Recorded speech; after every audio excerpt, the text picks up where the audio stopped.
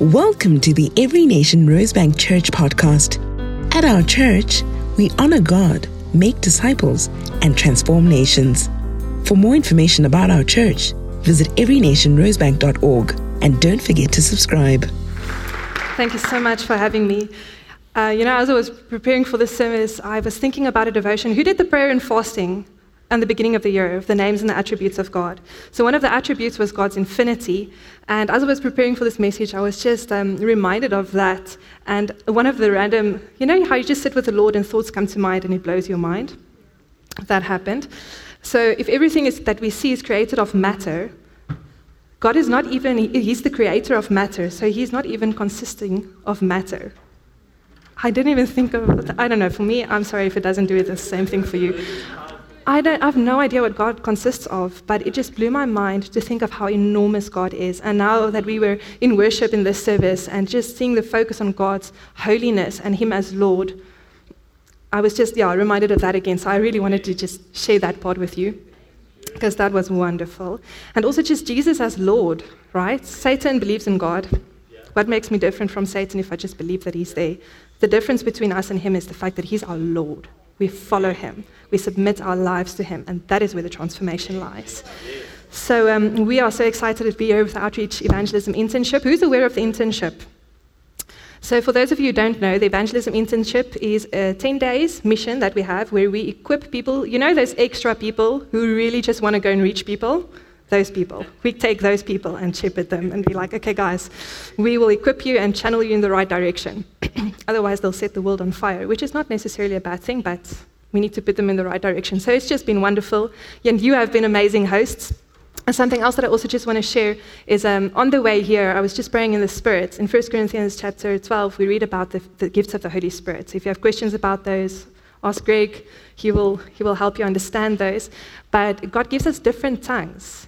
It's not just one. And even on the way here, I was just praying in my tongues, my spirit language. And for the first time in a couple of years, actually, I received a new tongue. And it was just so prophetic for me about the new things that God is going to do in your city. Not just through the internship, I believe it unlocks like a key, but through you guys to impact your city and your community where it is that the Lord has placed you. So I'm really excited to be here tonight. Thank you for having us. There's a wonderful, so let me just introduce you to my family. This is Jurgens and my two kids. Yes, we are in the kitchen because most of my life happens in the kitchen. So that's Jurgens, Stefan, and Kian. Stefan is the one in the middle. He was born on the first day of lockdown. Interesting experience. But it was actually an amazing ministry opportunity because the nurses were so afraid about, if 100 people come in and we don't have enough masks, like, how do you choose? And the one nurse came in and she asks us, can I ask you a personal question? And we say, sure. And you never know what you're getting yourself into when you say yes. And she asked, do you guys ever fight? And I looked perplexed, I assume, because she didn't clarify. So if you're in an evangelism moment and someone asks you a tough question, just ask them, why do you ask that question? And hopefully you'll get some clarity to help you answer those questions. Free tip. And so she says because she has helped deliver many babies, and normally the couple begins to fight at some point. And she hasn't seen that with us. Thank God for helping us with your mercy. And I just shared with her, we have disagreements. And I asked her about why are you asking that question? Like, how is your relationship? And it's like I opened up a can of worms. And she just started sharing about her marriage and things that she's been going through. And long story short, we shared Jesus' love and goodness to her. And she ended up on her knees in the room, just recommitting her life to Jesus. And I did not tell her to get on her knees. That was just a response. And so what she did is she started running to the other nurses and telling them what happened. And so while I'm high on morphine, the other nurses are coming into the room asking for sermons or for prayer or for whatever. So it's just amazing. And what I love about that is I didn't go in to evangelize. I went in to have a baby. Like, we do life. All of us do life with purpose. Like in Matthew 10, that's one of my favorite verses. In verse 8, Jesus says, as you go, proclaim the gospel. The kingdom is at hand. And then you heal the sick, cleanse the lepers, raise the dead, cast out demons. So I love that because as you go, all of us are already going. You're 50% there. Now we just need to go with an awareness of who and what we carry. Because there's an outcry in people's hearts, and through their conversation, we can figure out hey, there's a hunger here, and they don't even know what it is for. But we know. And that's an opportunity for us to bring Jesus in. So let's just pray. Thank you, Jesus, for Every Nation Rosebank. Thank you for Johannesburg. Thank you for the calling that you have on this church. Thank you for the calling that you have on each member of the body in this church. And I pray that tonight you would just ignite something new in our hearts to spread what we already have to a world that is hungry for that what we already carry. Just speak to each one of us exactly what it is that you want to say to each of us and our callings in Jesus' name. Amen. Okay. So, awesome quote from Watchman Nee says, "Our prayers lay the track down on which God's power can come. Like a mighty locomotive, his power is irresistible, but it cannot reach us without its rails." Because what happens in prayer is we connect with God, like our hearts connect with him. And he starts moving in through our lives, which I absolutely love. So in Matthew 5, we read, "You are the salt of the earth. If the salt loses its saltiness, how can it be made salty again?" Familiar verse, right? So please don't close up like a clam, because we tend to do that. "Oh, I know, I've been there, done that. I've read that," okay? So the next one is, "You are the light of the world. A town built on a hill cannot be hidden. Neither do people light a lamp and put it under a bowl. Instead, they put it on a stand. It gives light to everyone in the house." So you are salt. You're not becoming salt. It's not something that you wish to be. You are salt. It's in your identity. You are a light. It's not something that you still need to become. Okay? You just need to walk in your identity. But the thing is, you can lose your saltiness, and you can hide your light. And that's what we want to unhide tonight, or try and unhide tonight. If you think of an oil lamp, there's two things that make it burn. So the first one is you need to turn up the wick so that it can burn. That's our surrender to God and our obedience to him, like dying to ourselves. Just side note, if you die, what happens? Hopefully for us, we go to heaven. We see God in all of his glory. We encounter him. What happens if we die to ourselves on earth? There's different levels of the Spirit that only gets unlocked when we die to ourselves, that no amount of knowledge can do for us. So that's the first thing. The second thing is this oil. It's the presence of God. It's the Holy Spirit. It's spending time with him. And those things make it burn lighter. And the brighter the light, the greater the attraction. It's natural. So Jurgens and I, we love church planting. That's why we're doing it. I'm an evangelist. I love reaching the lost, getting the people into a relationship with Jesus, but then he's the one that has the patience to journey with them and to get them healed and walk into their destiny. So there's a healthy tension. I'm also the person who wants to go too quickly, and he's the person that will stay in one place for eternity. So there's like a healthy tension between the two of us. So if people ask us, "What do you do for a living?" we say we preach the gospel. And if they ask, "What do you do for fun?" we say we preach the gospel somewhere else. Because we love nations, we love traveling. And our friends, we met at a prayer meeting, at an intercession meeting, and our friends used to joke and say, "Yeah, you guys just went to prayer because you were waiting for the time when the leader is going to say, 'Take hands and pray.'" So jokes aside, we love the presence of God. And here's the thing. You become like the person that you spend time with, because your interests begin to cross-pollinate, right? So when we spend time with the Lord in intimacy, not in knowledge and religious works, however, the knowledge is good, the scripture is good, it gets us to encounter the person. But if we never get to the encounter, then it's quite empty. But when we connect with him in intimacy, what is on his heart begins to pollinate our hearts. It begins to impart into our hearts. So a marriage without time spent with someone can be functional. You're still married, you're still saved, but a marriage without spending time together is not wonderful. It's functional, but it's not wonderful. And that's where we can be in our relationship with Jesus, and that's not where we want to be at. So for my own testimony, I knew about Jesus, grew up in a Christian home, but I've never encountered the reality of God. So what happened is I went to university. I lost my faith, by the way, became an atheist. I decided, people are telling me, if you just pray, things will get better. And I prayed, and things didn't get better. It was not just my perception. It really did get worse. Who was there at that? Who experienced that? So I felt like, if God is real, then why are all these things happening? So when I went to my first year in university, I thought, I'm just going to give this Jesus thing one last try. So I was in a really bad relationship with a guy, and I dragged him to church with me because none of my friends were going to church. And he's sitting next to me in the service, and the pastor receives a word of knowledge, and I didn't know what that was back then. But he said, "There's a girl sitting here in a pink dress," and I was wearing a pink dress, and I looked around me, and there was no one else wearing a pink dress. And he said, "I just feel like you shouldn't give your body to this guy. It's not worth it." And it was like the reality of God. That was my reaction. A great reaction, that was my reaction. It was like the reality of God hit me in that moment. And for the first time, and it wasn't that I felt condemned, but I felt God's concern as a father for me. And I'm thinking this infinite God, that's not even consisting of matter, something that I know, is interested in me. And I didn't even fully understand the gospel, but what I knew is I had to have more of that. I had to have more of that relationship.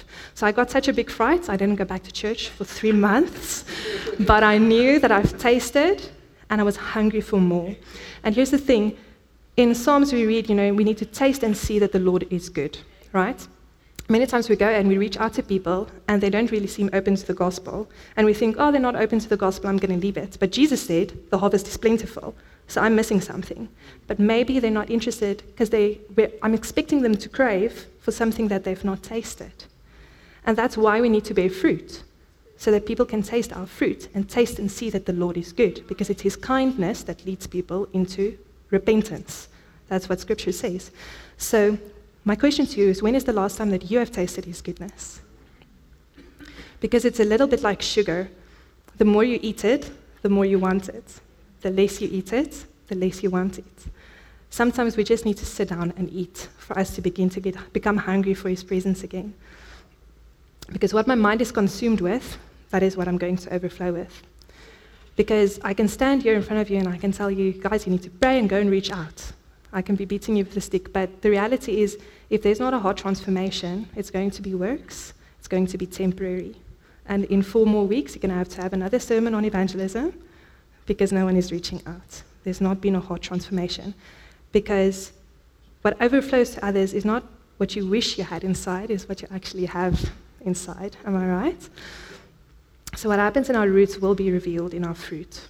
A fake apple is something that I can stick on a tree and it looks great, but when someone comes to taste of that apple, they will pretty soon tell that it's not legit. And we can fake for only so long. We can fake our joy for only so long. But something that God wants, he doesn't want us to be false before him or others. He wants us to taste and see the reality of his goodness. And that's why I'm here. It's because I was able to taste the reality of his goodness. Because salvation is not just forgiveness of sins, which is amazing and very important, but it's healing and deliverance as well. It's something that manifests as well. Something that Jesus paid the price for as well. So may the Lamb receive the reward of his suffering. It's not even my right, it's his. He's paid for it. Right?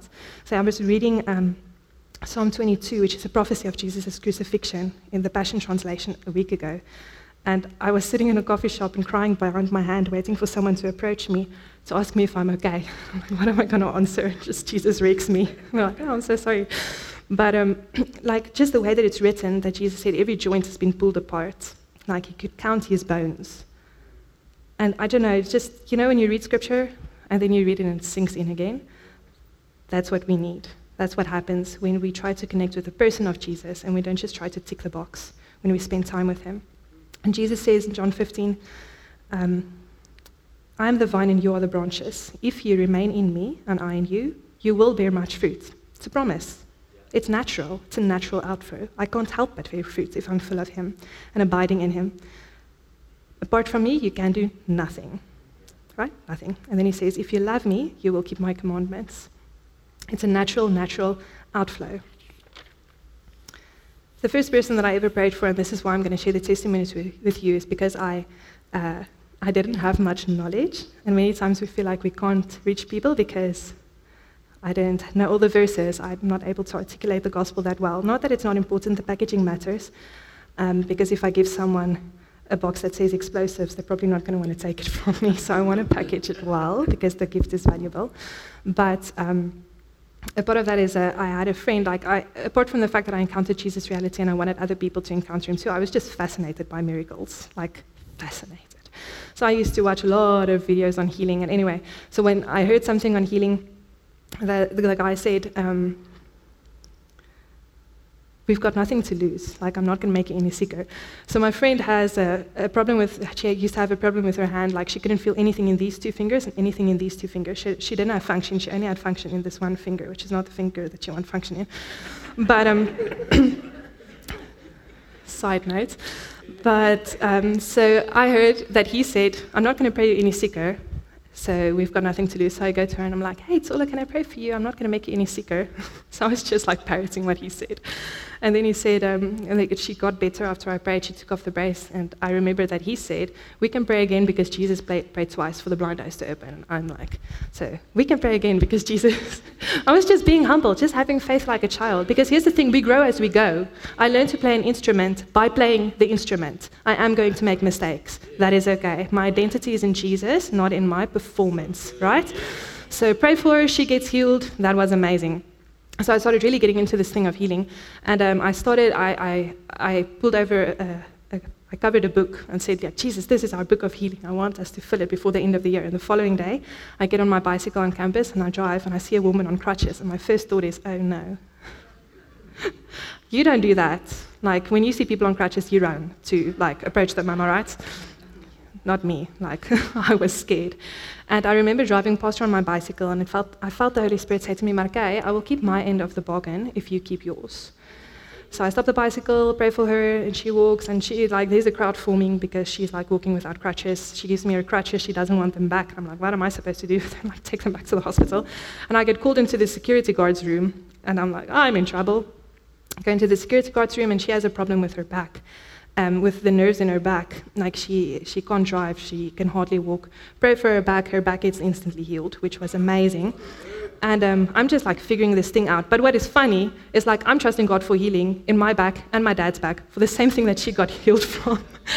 But that's fine because our shortcomings and shortfalls doesn't disqualify us.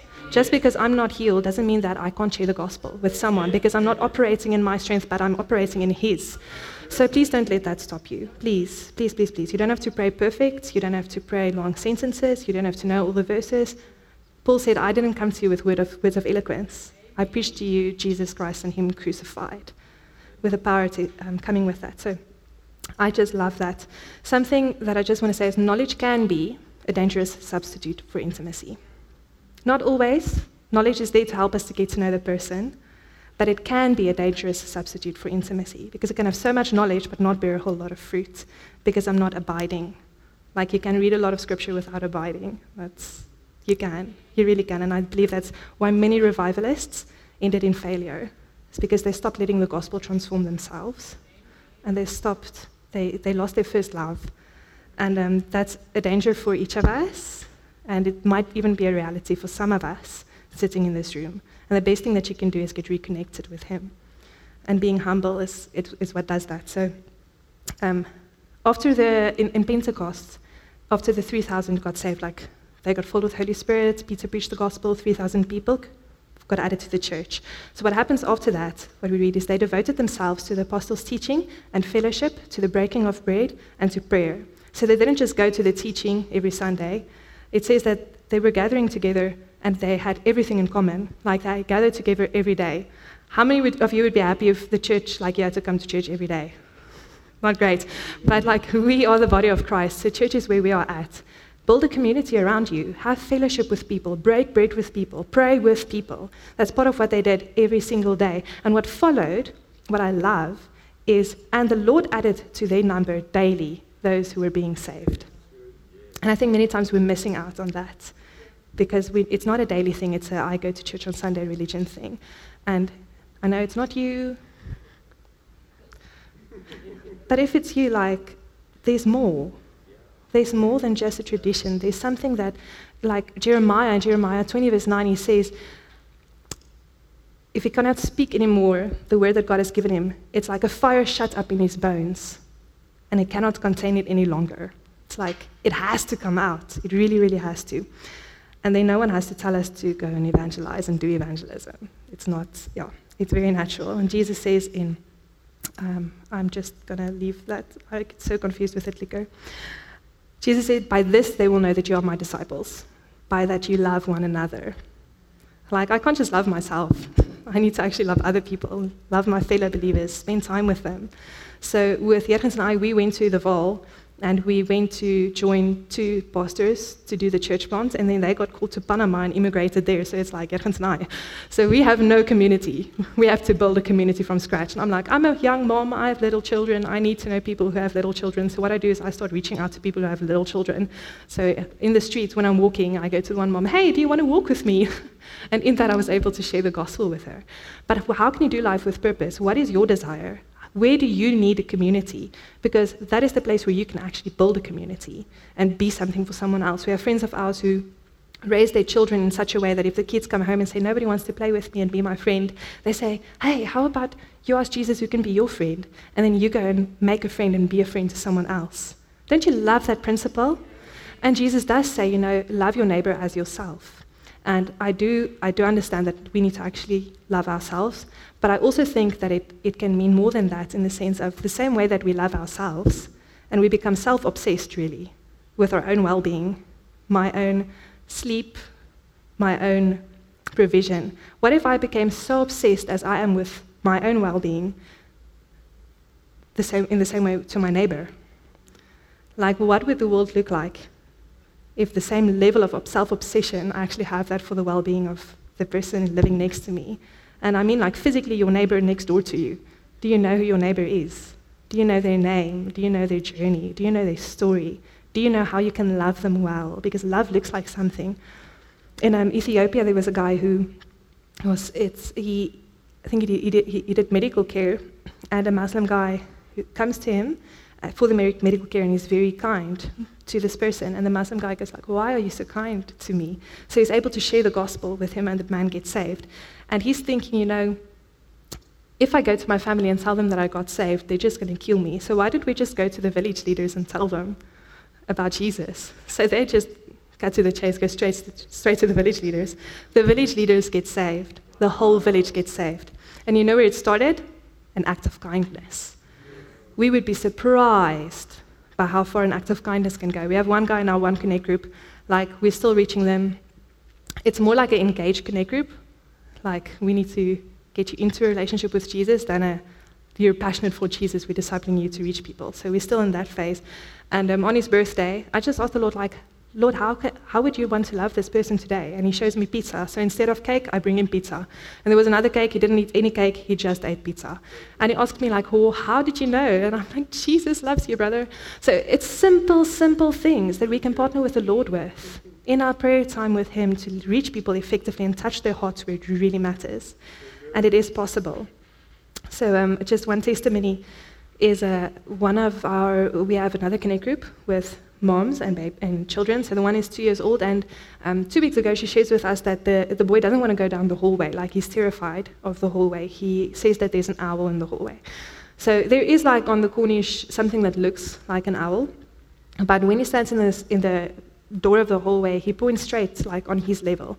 So anyway, these moms have never prayed in front of someone else, so it was the first day that I got them comfortable enough to actually pray in front of other people, so that was wonderful. So we pray for the boy, and who's not there, and I asked them, do you want to come to the hallway? Like, we're going to anoint the hallway and pray for the hallway. If you want to know about anointing, speak to your pastor. You don't need it. Our faith is not in the oil, it's in Jesus and him being raised. But anyway, so they say yes, they want to come to the hallway, so we anoint the hallway, pray for the hallway. If anything, there is manifesting that shouldn't be, that it leaves. And these moms that were so shy start agreeing in prayer, like, amen, yes, like you just see mommy line coming out. And the following week, the mom shares with us, the boy has been running up and down the hallway, playing in the hallway in the dark, like completely free.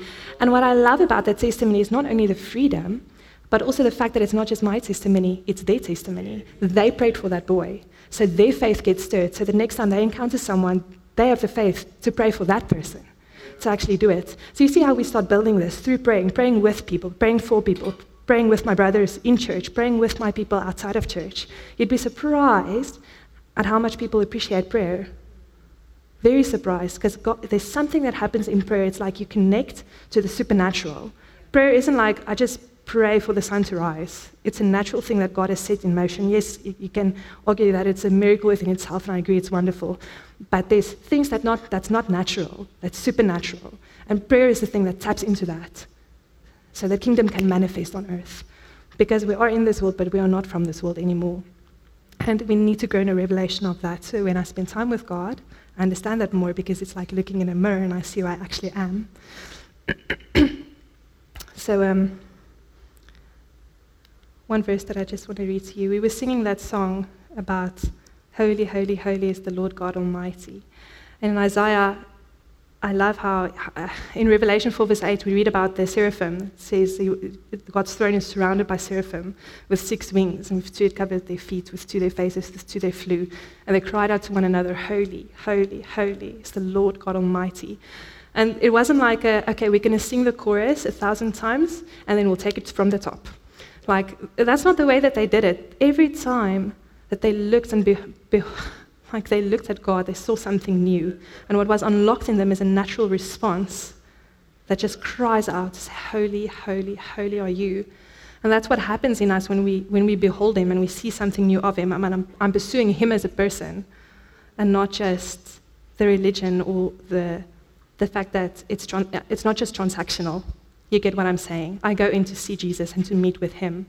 And then there's something that gets unlocked in me that is supernatural. So something that happened with Isaiah is he sees God in this vision. He says, woe to me, I am ruined, for I am a man of unclean lips. I live among a people with unclean lips.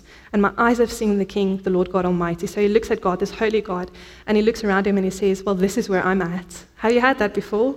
Just that humility of like, I saw some of you guys just on your faces. I mean, you see God and you're just like, oh my goodness, here am I and there is you. It's amazing. And he sees this and he says, well, look at the situation around me. That's like where it started. And then he goes on and one of the seraphim comes and with it, he touched his mouth with a warm call. He took it with tongues and said, see, this has touched your lips. Your guilt is taken away and your sin atoned for. So when we see Jesus and we respond to say, yes, Lord, I want to follow you, when we get saved, he cleans us from that. So that's a similar experience that Isaiah had. And the next thing that happens is he said, then I heard a voice of the Lord saying, who shall I send? Who will go for me? And that right now is God calling, saying, who will go for me? Because like you've been cleansed, your lips have been cleansed, but who will go for me? His eyes are roaming to and fro, looking for those whose eyes and hearts are turned towards him. And Isaiah says, I said, here am I, Lord, send me. So he volunteers. And then God says, go, tell the people. And I think many times we are waiting for God to tell us to go. And it starts with us seeing what's on his heart and saying, send me. The going commission of God is in response to me saying, yes, Lord, here am I, send me. It's me turning up the week saying, I surrender my life to you. I am yours. I see what is on your heart. How can I make your dreams come true? Because a relationship is a two-way street. That is what relationship is. That is what we're called into, not into another worldview. Something amazing that Neo said is, we called, if we just, that was profound, he said, if we just celebrate the wedding but not the marriage, we would be a cruel people. So we don't just celebrate the salvation, the fact that, yay, I'm saved, ticket to heaven. We celebrate the marriage, like the marriage that follows has to be healthy, because that is where most of it happens. One more verse that I just want to, okay, well, let's just read this one. How then will they call on him who they have not believed? And how will they believe in him whom they have never heard? And how are they to hear without someone preaching? And how are they to preach unless they are sent? People will not hear if we will not go. There's a story that I shared a while back that I heard that the guy was living a very good life. And he was doing that for 7 years. And eventually one of his co-workers come to him and she's like, wow, you're such a good person. Like something is just different about you. And he gets excited because he's like, now I'm going to get to share the gospel with her. Finally, after 7 years. And she goes, you're a vegetarian, aren't you? Guys, people are not going to know if we don't share. We need to articulate the gospel. Jesus said, go and proclaim that the kingdom of heaven is at hand. And then you do that with power. So one more verse that I wanted to go through. This is not working. Anyway, in working for me, your equipment is working. I think I'm just broken in this area. In Mark chapter 4, we read about the sower that went out to sow. So I think some of you might have heard this. So the sower sows, and some of the seeds fell among rocky ground, and the birds come and pick it up. Some of the seeds fell in shallow soil, so it springs up quickly, but because there's no depth of soil, the sun comes and scorches it. Thank you so much. You guys are amazing.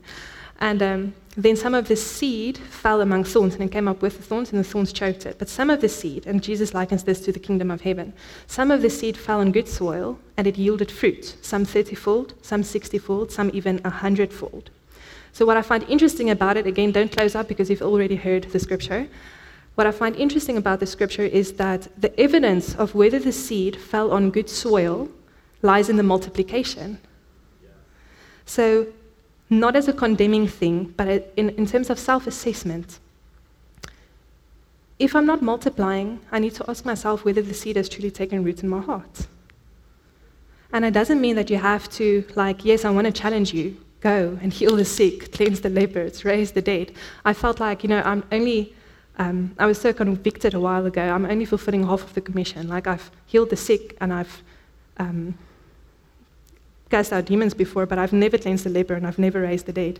Funny thing, that same weekend to one of the community that we're building kids' birthday party comes the owners of Afbop. So now I'm discipling the owner of Afbop and waiting for the moment where the relationship bridge is strong enough so I can ask her hey, can I come and try and raise your dead? Because Jesus said so. This was not a suggestion, it was a command. And if I say he's my Lord, if I love him, I will obey him. So I am challenged by that. So if anyone passes, not as a joke, I don't take it lightly, but I think that there is a part of the Great Commission that we are missing out on, at least half. And it's not okay, because there's more. So has the seed taken root in your heart? And it doesn't mean that you have to go and raise the dead. I'm not saying if you're not going to Afbop every weekend that you're not saved. That's not what I'm saying. That's not what I'm saying. But what I am going to ask you is, if you are called to be a teacher, and that's your field of ministry, are you actually ministering there? If you're called to be a medical worker, and that's your field of ministry, are you ministering there? However it looks. But is the fire in you burning and igniting the world around you? Or is your light burning low? Because if your light is burning low, there's a way to turn up the wick. We just need to do it. But no one is going to do it for us. And I'm constantly challenged by it. But, for the joy set before us, I will go through the humiliation of maybe not seeing the first 30 people raised. But it's okay, it happens. And I'm not speaking about fake dead raisings people, I'm speaking about real people actually standing up from the dead. And you know what, just side note, fasting helps a lot, because I die to myself, I'm able to tell my body, no. Interesting thing, I've not even prepared this, but when Jesus went up to the Mount of Transfiguration, a man brought his child to them that was demon-possessed, to the disciples, the remaining disciples. And that was after Jesus gave them the authority, where he said, go and heal the sick, cleanse the lepers, raise the dead, cast out demons. It's after he said, receive my spirit, so they could do it, right? And he comes to them, they pray for him, he doesn't get free. Jesus comes back, and the guy asks, it says, I brought him to your disciples, they were not able to heal him and set him free. And Jesus goes, you unbelieving nation, or people, what am I going to do with you? So he goes and casts out the demon, and the boy is entirely healed, which is wonderful. So question, was it God's will for the boy to be free? Yes, because Jesus did it. Could the disciples make him free? Could they? Yes, they had the authority to do it. Jesus isn't like bipolar. He doesn't tell us, do this, and then turns around and says something else. He keeps his word. His word is never changing. It always remains the same. And then, could the boy get healed or delivered? Yes, because Jesus did it. And then the disciples comes to Jesus and ask him, why could we not do it? And he says, because of your little faith, and we don't like to hear that, but I can tell you are a people who's really hungry for God and his glory, and that's why I'm sharing this with you. And the second thing that he says, this kind only goes by fasting and prayer. Verse 21. And what I like about that is Jesus didn't say, okay, you wait here, I'm going to go fast for a week, and then I'm going to come back. He was already prayed up and fasted up. He knew what it was like to abide in the Father. And in verse 17 of John, Jesus actually says, a big part of his prayer is he's praying for his disciples.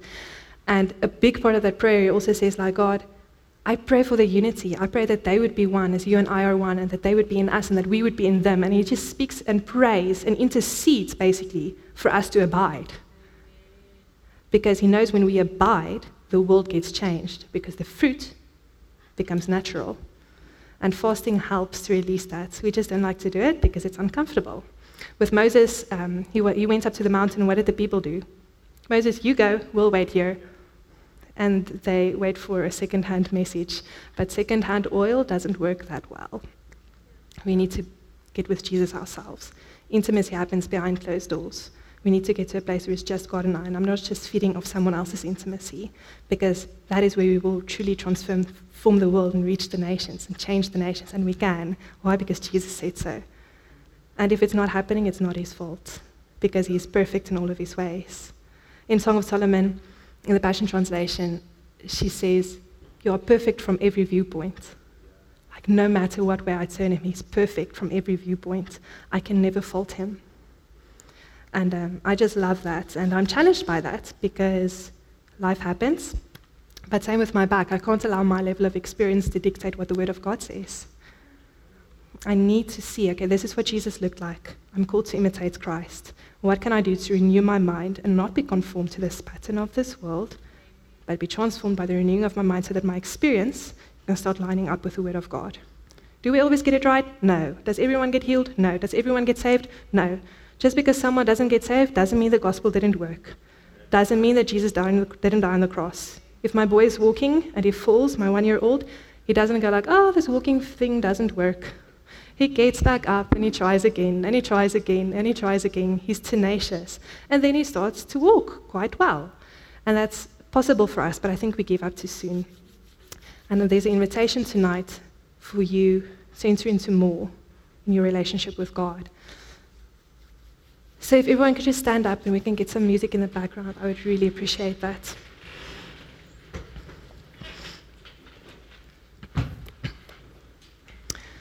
I feel like there are some of you in here that needs to answer the call. Like you've been saved. You're like Isaiah and you know that you've been saved. You've seen God. You've said like, my lips are unclean. You see the situation in the world around you. You have been touched with the coal. Your lips have been made clean. You are saved. You have committed to Jesus. And you know what is on God's heart. But something that you now need to do is you have not said, Lord, here am I, send me. You've not volunteered for yourself. And I really feel like some of you, you've been feeling a drawing into certain places that God is calling you into. And like each one of us is called for something. Like not everyone is called to be evangelist, but everyone is called to be evangelist to somebody else. Because I want my brothers and my sisters to go with me to heaven. If I'm a mother, and if I have 10 children, I want all of them with me. I care about those that are lost. I care about the ones that I have with me, but I do care about the ones that I'm missing. And if I care about God, I will care about it as well. So if that's you, and you are in a place where you know that God has been drawing you, and you know that your oil is low, your wick is low, you need to turn up the wick. You need to say, surrender more of yourself and die to yourself. This is your moment where you can just say, hey, Lord, here am I. Send me. So even as you're just playing, just start crying out to God. Really, just pray prayers of surrender. A majority of my time in the secret place looks really miserable. It's just like, Jesus, here am I. Here am I, here am I. You are Lord, I want to follow you.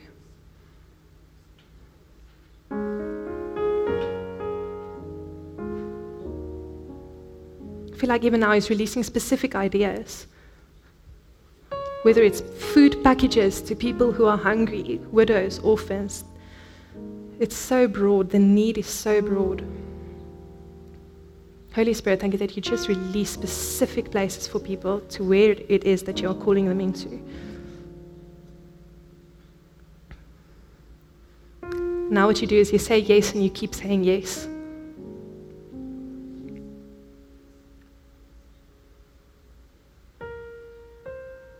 And we don't run and go and do it by ourselves, we do it with him.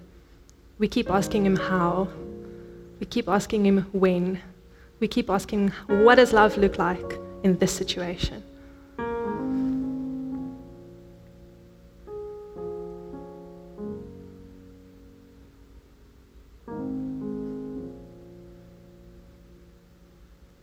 It's a heart posture.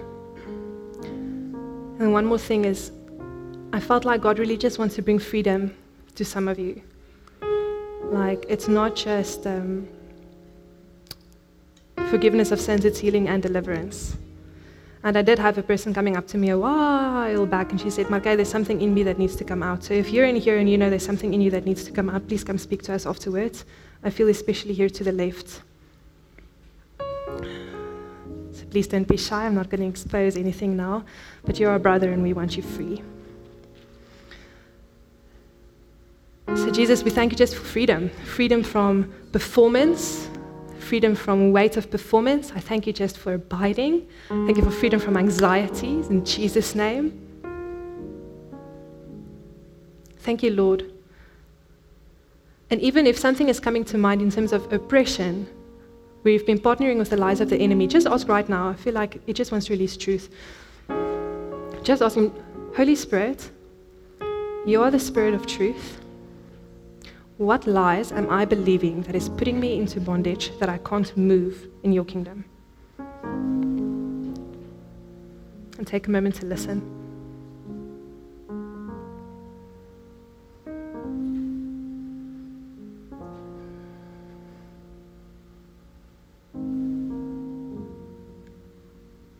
You know, Jesus says that he is always with us. He will never leave us, never forsake us. So I want you to literally visualize Jesus standing in front of you and just under your breath, verbalize the lies that came to mind. Bring it into the light. We don't box around in the darkness, we switch on the light.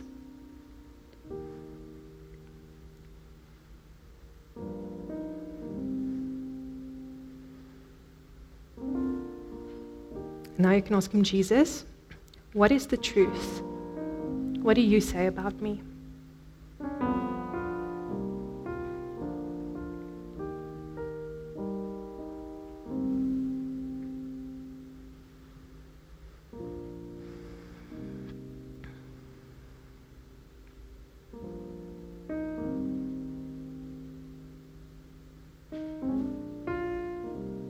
Also just feel confusion leaving in Jesus' name. Confusion leave in Jesus' name. Clarity come.